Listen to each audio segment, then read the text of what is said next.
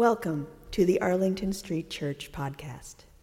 Founded in 1729, Arlington Street continues today as a gathering place for progressive people of faith in the greater Boston area and beyond. We are located at the corner of Arlington and Boylston Streets, across from the Public Garden in Boston, Massachusetts. Please visit ascboston.org for more information about this historic Unitarian Universalist congregation. Arlington Street Church, gathered in love and service for justice and peace.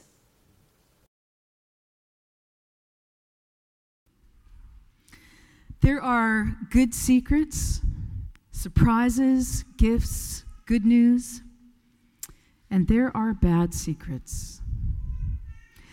I wish we had different words for good secrets and bad secrets. On the joy-misery scale, they really couldn't be further apart. And while one kind is meant to be kept, the other is meant to be told. This morning, I invite you to a consideration of the end to keeping bad secrets.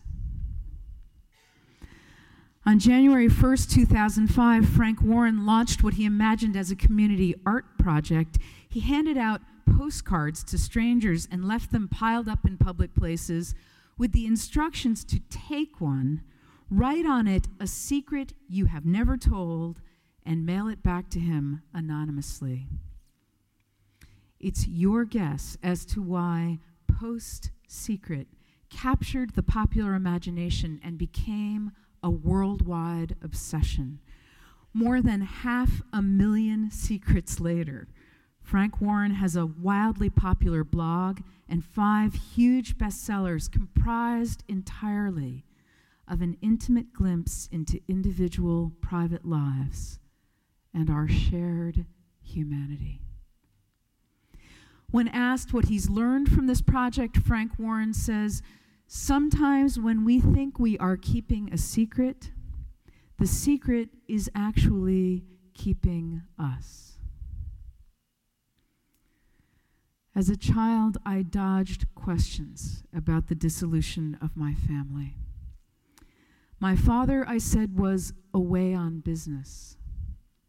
My mother, I said, wasn't feeling well.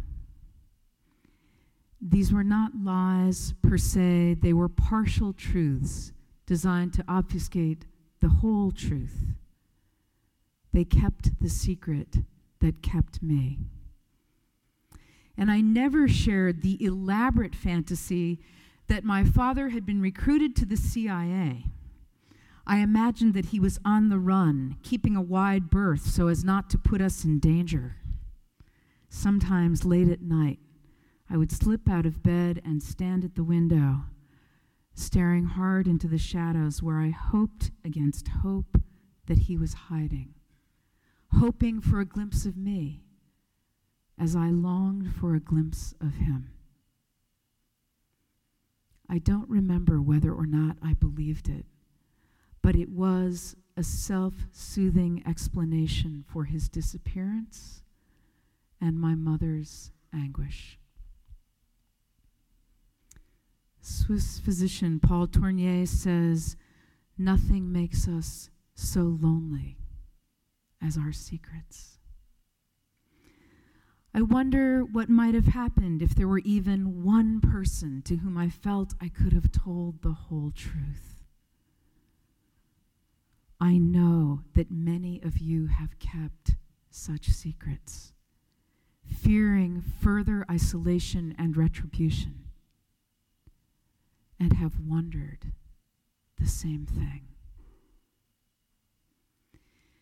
In an excellent and nuanced article called "The Power of Secrets," family therapist Evan Imber Black explains that when the family motto is "Don't tell anyone our business," there's always a bad secret being kept.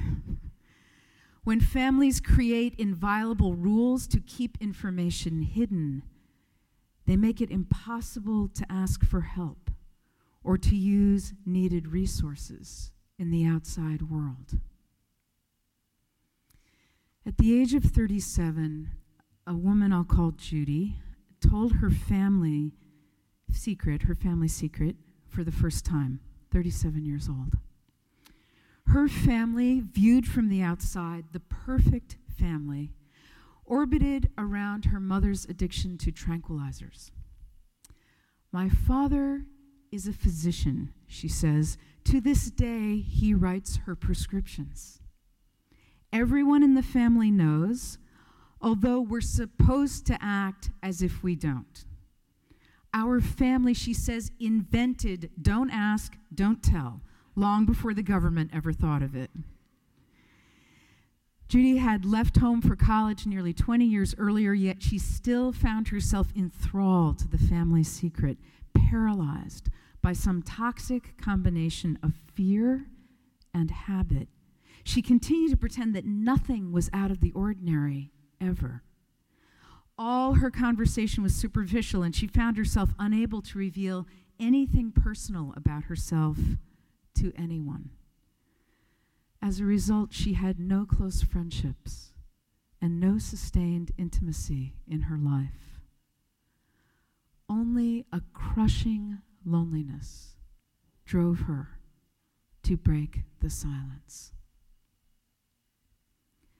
How much life did Judy miss keeping that secret? And really, what would have happened had she told? When we say, I'm afraid I'll lose my family if I tell the truth, we fail to accept the fact that keeping bad secrets means they are already lost to us.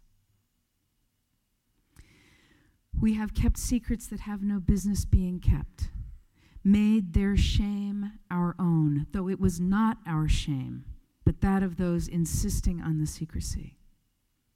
And we have kept secrets of our own making.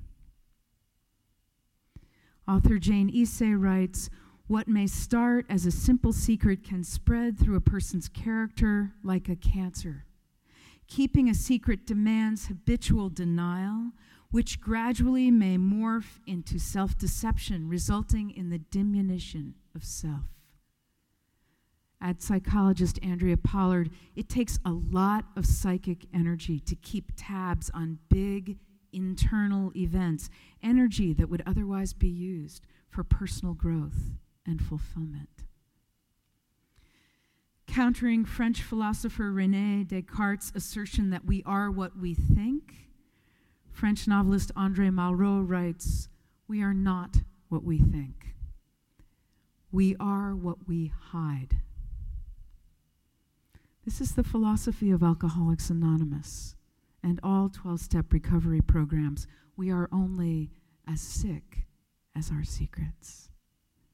When our addictions are hidden, when we keep bad secrets, they have extraordinary power, including the power to kill us. My friend Harvey's mother was very sick when he was a child. He and his 6 siblings were never told what was wrong. The implied message was that they were not even to speak of it. And when she died, none of them asked what had killed her. When Harvey was a young adult, within months of each other, 4 of his sisters were diagnosed with late-stage colon cancer. Too late to save their own lives. They learned in the cruelest way that this is what had killed their mother. Had they known, they could have undergone regular, life-saving colonoscopies. How to unweave this tangled web. Gretchen Rubin, author of The Happiness Project, suggests that we commit to a strategy of clarity. This begins, she says, with paying attention to what we are inclined to hide. She is not talking about a wanted pregnancy or other happy surprises. She writes that preventing others from acting as witnesses, from seeing what's on the computer screen, what's occupying our thoughts, how we're spending our money, shows that in some way our actions don't reflect our values. The antidote, the choice to be happy, begins with forcing the secret into plain view and telling it. When we're inclined to keep something hidden, the litmus test is to notice whether we're hiding something destructive or self-destructive, and why. In 1977, American poet Adrienne Rich published a monograph entitled Women and Honor, Some Notes on Lying. It remains my definitive guidebook to our covenant to speak our truths in love. She says that honorable relationships, which she defines as those in which we have the right to use the word love, honorable relationships are a process of refining the truths we tell each other. It is important to do this, she writes, because it breaks down human self-delusion and isolation. It is important to do this because we can count on so few people to go that hard way with us. Truthfulness, writes Adrienne Rich, is not something that springs a blaze of itself. It has to be created between people. And here is my favorite passage. When someone tells me a piece of the truth which has been withheld from me and which I needed in order to see my life more clearly, it may bring acute pain, but it can also flood me with a cold, C-sharp wash of relief. It isn't that to have an honorable relationship with you, I have to understand everything or tell you everything at once. It means that most of the time I am eager, longing for the possibility of telling you. That these possibilities may seem frightening but not destructive to me. That we know that we are trying all the time to extend the possibilities of truth between us. The possibility of life between us. Beloved spiritual companions, sometimes when we think we are keeping a secret, the secret is actually keeping us. We are not what we think. We are what we hide. Nothing makes us so lonely as our secrets. And we are only as sick as our secrets.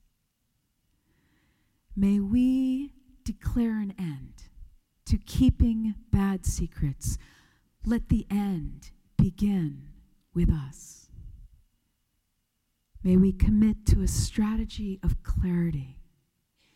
Speak our truths in love, and so create honorable relationships. Here, may we choose to extend the possibilities of life among us. Here, let us use the word love. Amen.